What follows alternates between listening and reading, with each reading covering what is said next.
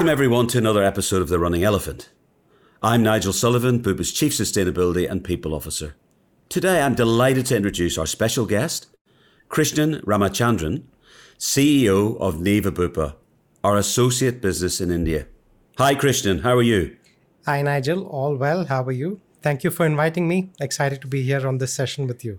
It's absolutely brilliant to have you here, and I know our listeners are going to be very, very interested in this session today.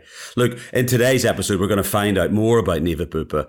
And I went last month to India with the rest of the CEC, and I really was impressed with the business and the people and the enthusiasm and also the country. I think it's got a lot going for it, clearly, and I think we have a lot going on there as well. And we're going to hear more about that in today's conversation. Krishnan, for those of us who don't know too much about Niva Bupa, could you just say a little bit about the business, that what we do, the scale of it, the customers, the people, etc., just so that people get a sense of the business there? Sure, Nigel. Thank you once again for having me on this. To describe Niva Bupa, it is about 12 years old in the Indian market. We are a specialist health insurance company, which means that broadly we focus on three lines of products. One, of course, is health insurance. The second is travel insurance, which is really health insurance for people when they're traveling, and personal accident. The company itself, Nigel, as you would be aware, is a joint venture between True North, which is one of the oldest private equity companies in the Indian market and very well regarded. And within True North, there's also Axis Bank, which is India's third largest private sector bank.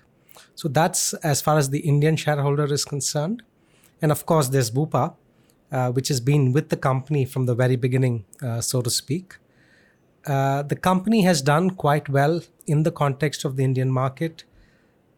We protect 10.5 million Indians as we speak, and it is our ambition to continue to grow quite rapidly to cater to the very, very vast opportunity in the Indian market. We are a multi-channel company, which means that we distribute our products through agents, through banks, through non-bank companies. We have a very exciting direct-to-consumer and digital business. And we also have a very fast-growing corporate business. Just to round off Niva Bupa for every one of you, more than 7,500 employees and growing as we speak. Lots of focus on digital. And something that I'm very proud of is we've been certified as a great place to work 3 years in the running. Absolutely. Well, look, I've said this before to you and the team. In a previous company, I endeavored to get Great Place to Work status, and I know how difficult it is. It's a very high standard, and to do that 3 years in a row is really exceptional. That's well done. It's really good. And so just to maybe delve into that a little bit more. In terms of the business, we're mainly a consumer business at the moment. Can you say a little bit about that agent model? And this is something that surprised me. How many agents do we work with, and how does it actually work on the ground? With an agent. What do they do, and how many are there? So Nigel, agency or the agency business is perhaps one of the biggest engines of growth for the company. Niva Bupa works with more than 150,000 agents. 150,000. 150,000 people. There you go. This is the thing about India, the scale of everything. You put a zero on most things compared to working in Europe. That's my experience anyway. No, you have to remember we're 1.4 billion people. Exactly. It's just incredible scale. So 150,000 agents, and we, the agency team recruits and manages, which is to say they motivate and get business through these agents. Through a combination of three models, Nigel. One is we have a brick and mortar model. So this year we will have more than 220 physical offices of our own, present in almost every state of the Indian subcontinent. We also have what we call a virtual agency model, which allows us to cater to more than 300 cities and towns throughout the country. But this is all digitally run. The mobile phone is the office. So we recruit and manage these agents to do business with us, for us, through these virtual offices. And we have a third model where we do not have our own employees, but we work with what we refer to as leaders, who are essentially entrepreneurs, who are interested, and who are interested, willing, and able to recruit and manage these agents for us. Agency, as we speak, is about 38% of the company's entire book. So it is a material and fast-growing channel for the company. Amazing. Well, we'll come back, I think, in a few moments back into Niva and the business there, and find out a bit more in a second. But look, why don't we just dwell a second on India itself? I mean, you've been independent, for a long time now, many decades. It's an amazing country in terms of its diversity and everything from the culture to the nature, etc. The most populous country in the world. Well, as you said, 1.4 billion people. How does healthcare work in a country like India? Before I answer that question, Nigel, one macro context I want to place is in India, while the government and policy is focused on accelerating economic development on a number of fronts, manufacturing, services, export-led growth, and so on and so forth. Healthcare delivery in India is perhaps the biggest problem we need to solve for as a country. Our ambition is to become perhaps the third largest economy in the next 10, 15 years. Yeah. Getting to $5 trillion US in the next 5 years. But in order to get there, I think a very fundamental problem we need to solve as a country is how do we make sure that quality healthcare is delivered to all Indians. That is a stated goal of public policy. But the fact of the matter is, as we stand today, maybe 55, 60 million Indians are pushed into poverty every year because of hospitalization expense. Right. And the reality of India today on the healthcare side is we have a very large out-of-pocket spend. Nearly 58% of healthcare spend comes out of pocket. The private sector is world-class, very high quality, but uneven in terms of access.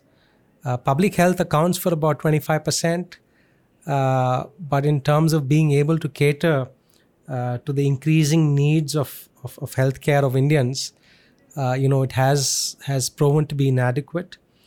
So lots of problems to solve as far as healthcare is concerned, which is on the one side. On the other side, what it means for us as a company is opportunity. Because, when you look at health insurance in India today, and I firmly believe that, the mechanism to access healthcare in the country needs to be through health insurance. And there, only about 150 million Indians have access to, have some form of insurance from a private sector standpoint. The government, of course, kicks in, with insurance for maybe 500, 600 million Indians. Yeah. Their focus is on vulnerable sections, on below poverty line. So that leaves nearly 400 million Indians who really need, private health insurance if they have to access quality healthcare, and if we have to solve what, in my opinion, is the biggest problem the country is faced with today. So somewhat long answer, Nigel, but I thought it'd be useful to set some context. Very useful. Very, very useful, Krishnan. And I guess against also a backdrop of those 400 million Indians or so, I mean, that's a population that's broadly younger than many Western societies that we work in, and also growing in wealth, I guess, as well. And I guess the affordability of healthcare comes into it as well. Is that true? No, absolutely. As we all know, as income levels increase, healthcare demand increases, and India is certainly becoming more and more middle class, more and more affluent, and very young, to your point, Nigel.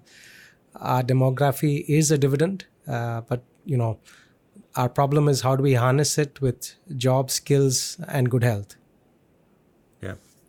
and great education as well. I mean, that's the thing. I mean, when I was there a few weeks ago, I mean, it seemed that everybody that we certainly came across spoke English. Everybody had a degree.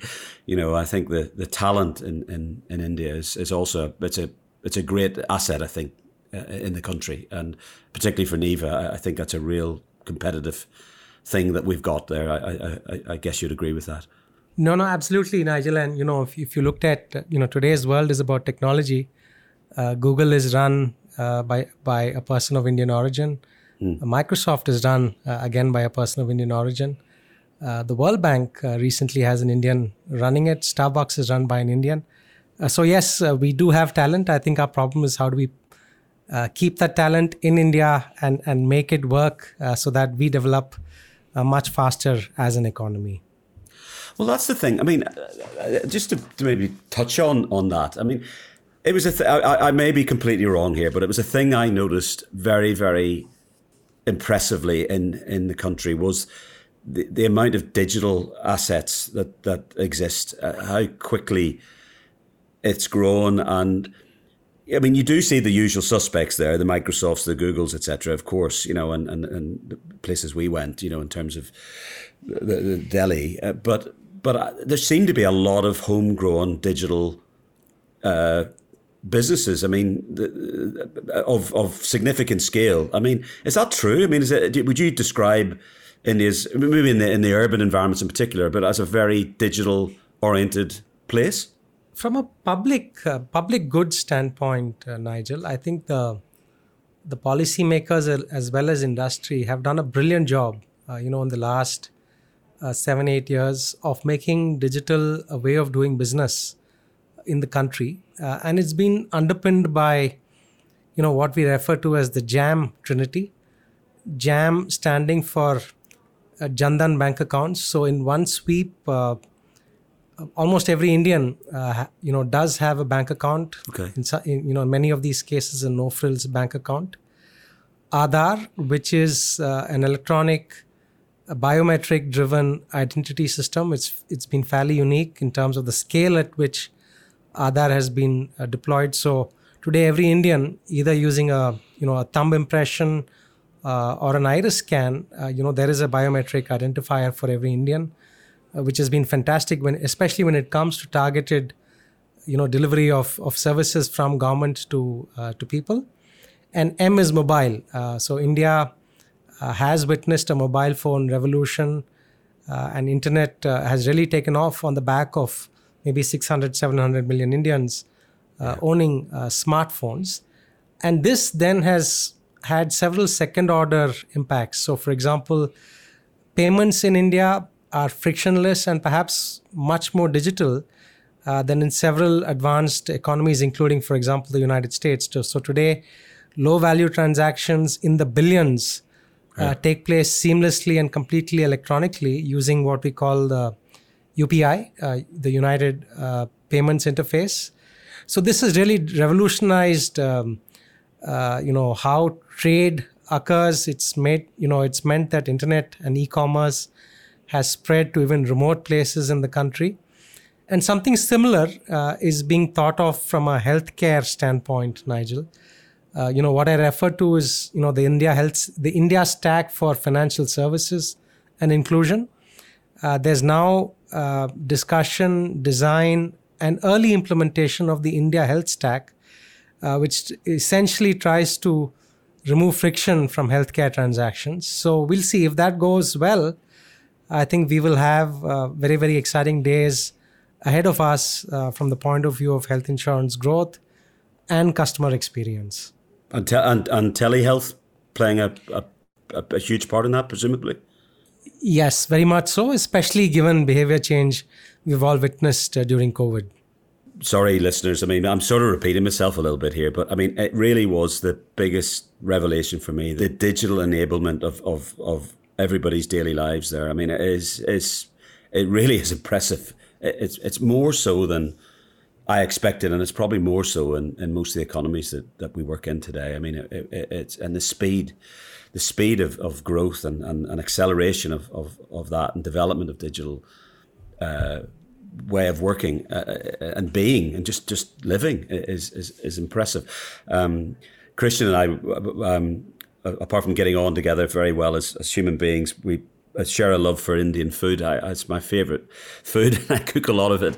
And Krishnan kindly got me some spices that are a bit harder to get in this part of the world where I live, and I think they were delivered, Krishnan, in 8 minutes from you ordering them in the restaurant that we were in. Some spices arrived 8 minutes later. I mean, that's quite impressive. And that wasn't Amazon; it was a local company.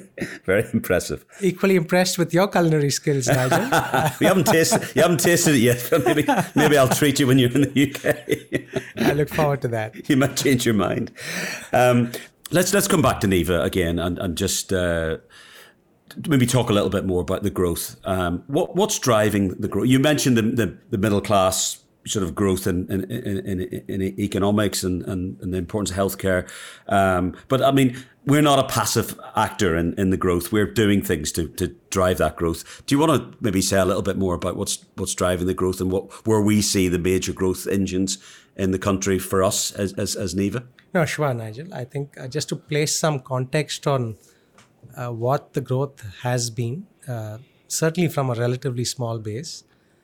But if I looked at the growth from a live standpoint, we moved up from about 3.5 million lives 3 years ago to 10.5 million lives, as I mentioned. That's incredible. In revenue terms, we grew our financial year 22 at 60%, our financial year 23, which is last financial year, at 45%. And this year, with the plans we have in place, we do hope to touch close to 40% in terms of growth. So that's just some context in terms of what growth has meant with numbers for us. What's underpinned these growth outcomes? I think India is very much a market where distribution is critical to reach customer. So we've put in place, and thanks to very, very supportive shareholders in Bupa and True North, we've very significantly expanded our distribution presence on the ground. Agency is something that we touched upon, Nigel. But some of the other engines of growth outside of agency have been our bank partners. So we work with some of the largest and most valuable bank partners in the country today, over 20, with access to customers through more than 45,000 branches. So banks are an important engine of growth, and we've worked hard in acquiring a large number of new bank partners. We have more than 250 non-bank distribution partners. So these would be, financial services companies in the business of lending, Okay. but are not banks, shadow banks, as is referred to in some parts of the world. So we've added a large number of them to distribute our products. Our direct-to-consumer business has been growing faster than the company on the back of, digital adoption in India, as we discussed. And we've also partnered with a large number of digital distribution, entities. Example, marketplaces like Policy Bazaar, PhonePe, which is, a payments company that's, got about 45 million active customers, on the back of the payments infrastructure that we just discussed. So these have been, critical to us being able to acquire more customers. Of course, we've had a very strong brand, Bupa, and Nigel, I must say that when I joined the company 3.5 years ago, I did not expect Bupa to be as well known and as well regarded as I discovered. Right. Especially in customers, the premium segment. So certainly our brand has helped. So even as we transitioned from Max to Niva, having Bupa continue has helped us enormously. And look, all I'm talking about are the basics of what any good operator would be doing. We have built products for customer segments. We've done a good job with our NPS journey. Digital, we have moved the needle significantly. And most importantly, I do think we've focused on doing a great job for our people, because without them, none of the outcomes we've delivered would have been possible. Niva, the Niva part of Bupa is a very deliberate word in itself, isn't it? I mean, perhaps just let the listeners know what it stands for in the local language.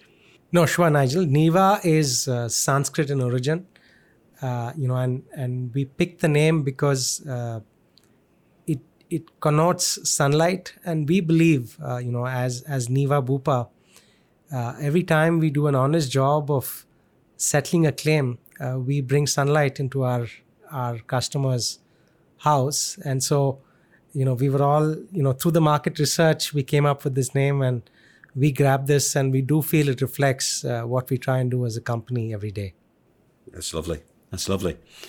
Look, one of the things that is, we're fairly well developed in various parts of Bupa is the whole, ESG kind of sustainability piece.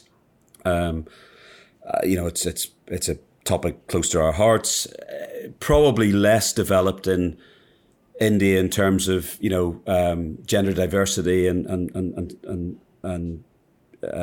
sustainability. But like, what's your opinion on that and where we fit in terms of Niva Bupa and those sort of things on the agenda? Is it something that's relevant or is it something we're less interested in? What's your view on that, Krishnan? No, certainly something that we're interested in and very, very relevant, Nigel, because we all recognize that, the path to development that we follow today will clearly not be sustainable.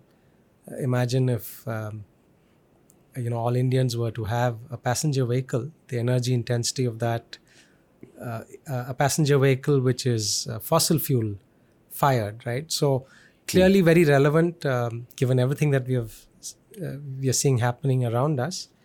And as Niva Bupa, we've made a start. It's a small start, but something that we believe we will make significant progress on in the times to come. So as an example, Nigel, we've committed to using a third party to assess our carbon footprint this year. We have made movement in terms of, for example, eliminating paper in our operations as much as we can, except where it's required by regulation or law. We will move away from single-use plastics. We're starting to look at energy use across our offices much more closely and seeing what we can do to put that on a more sustainable footing.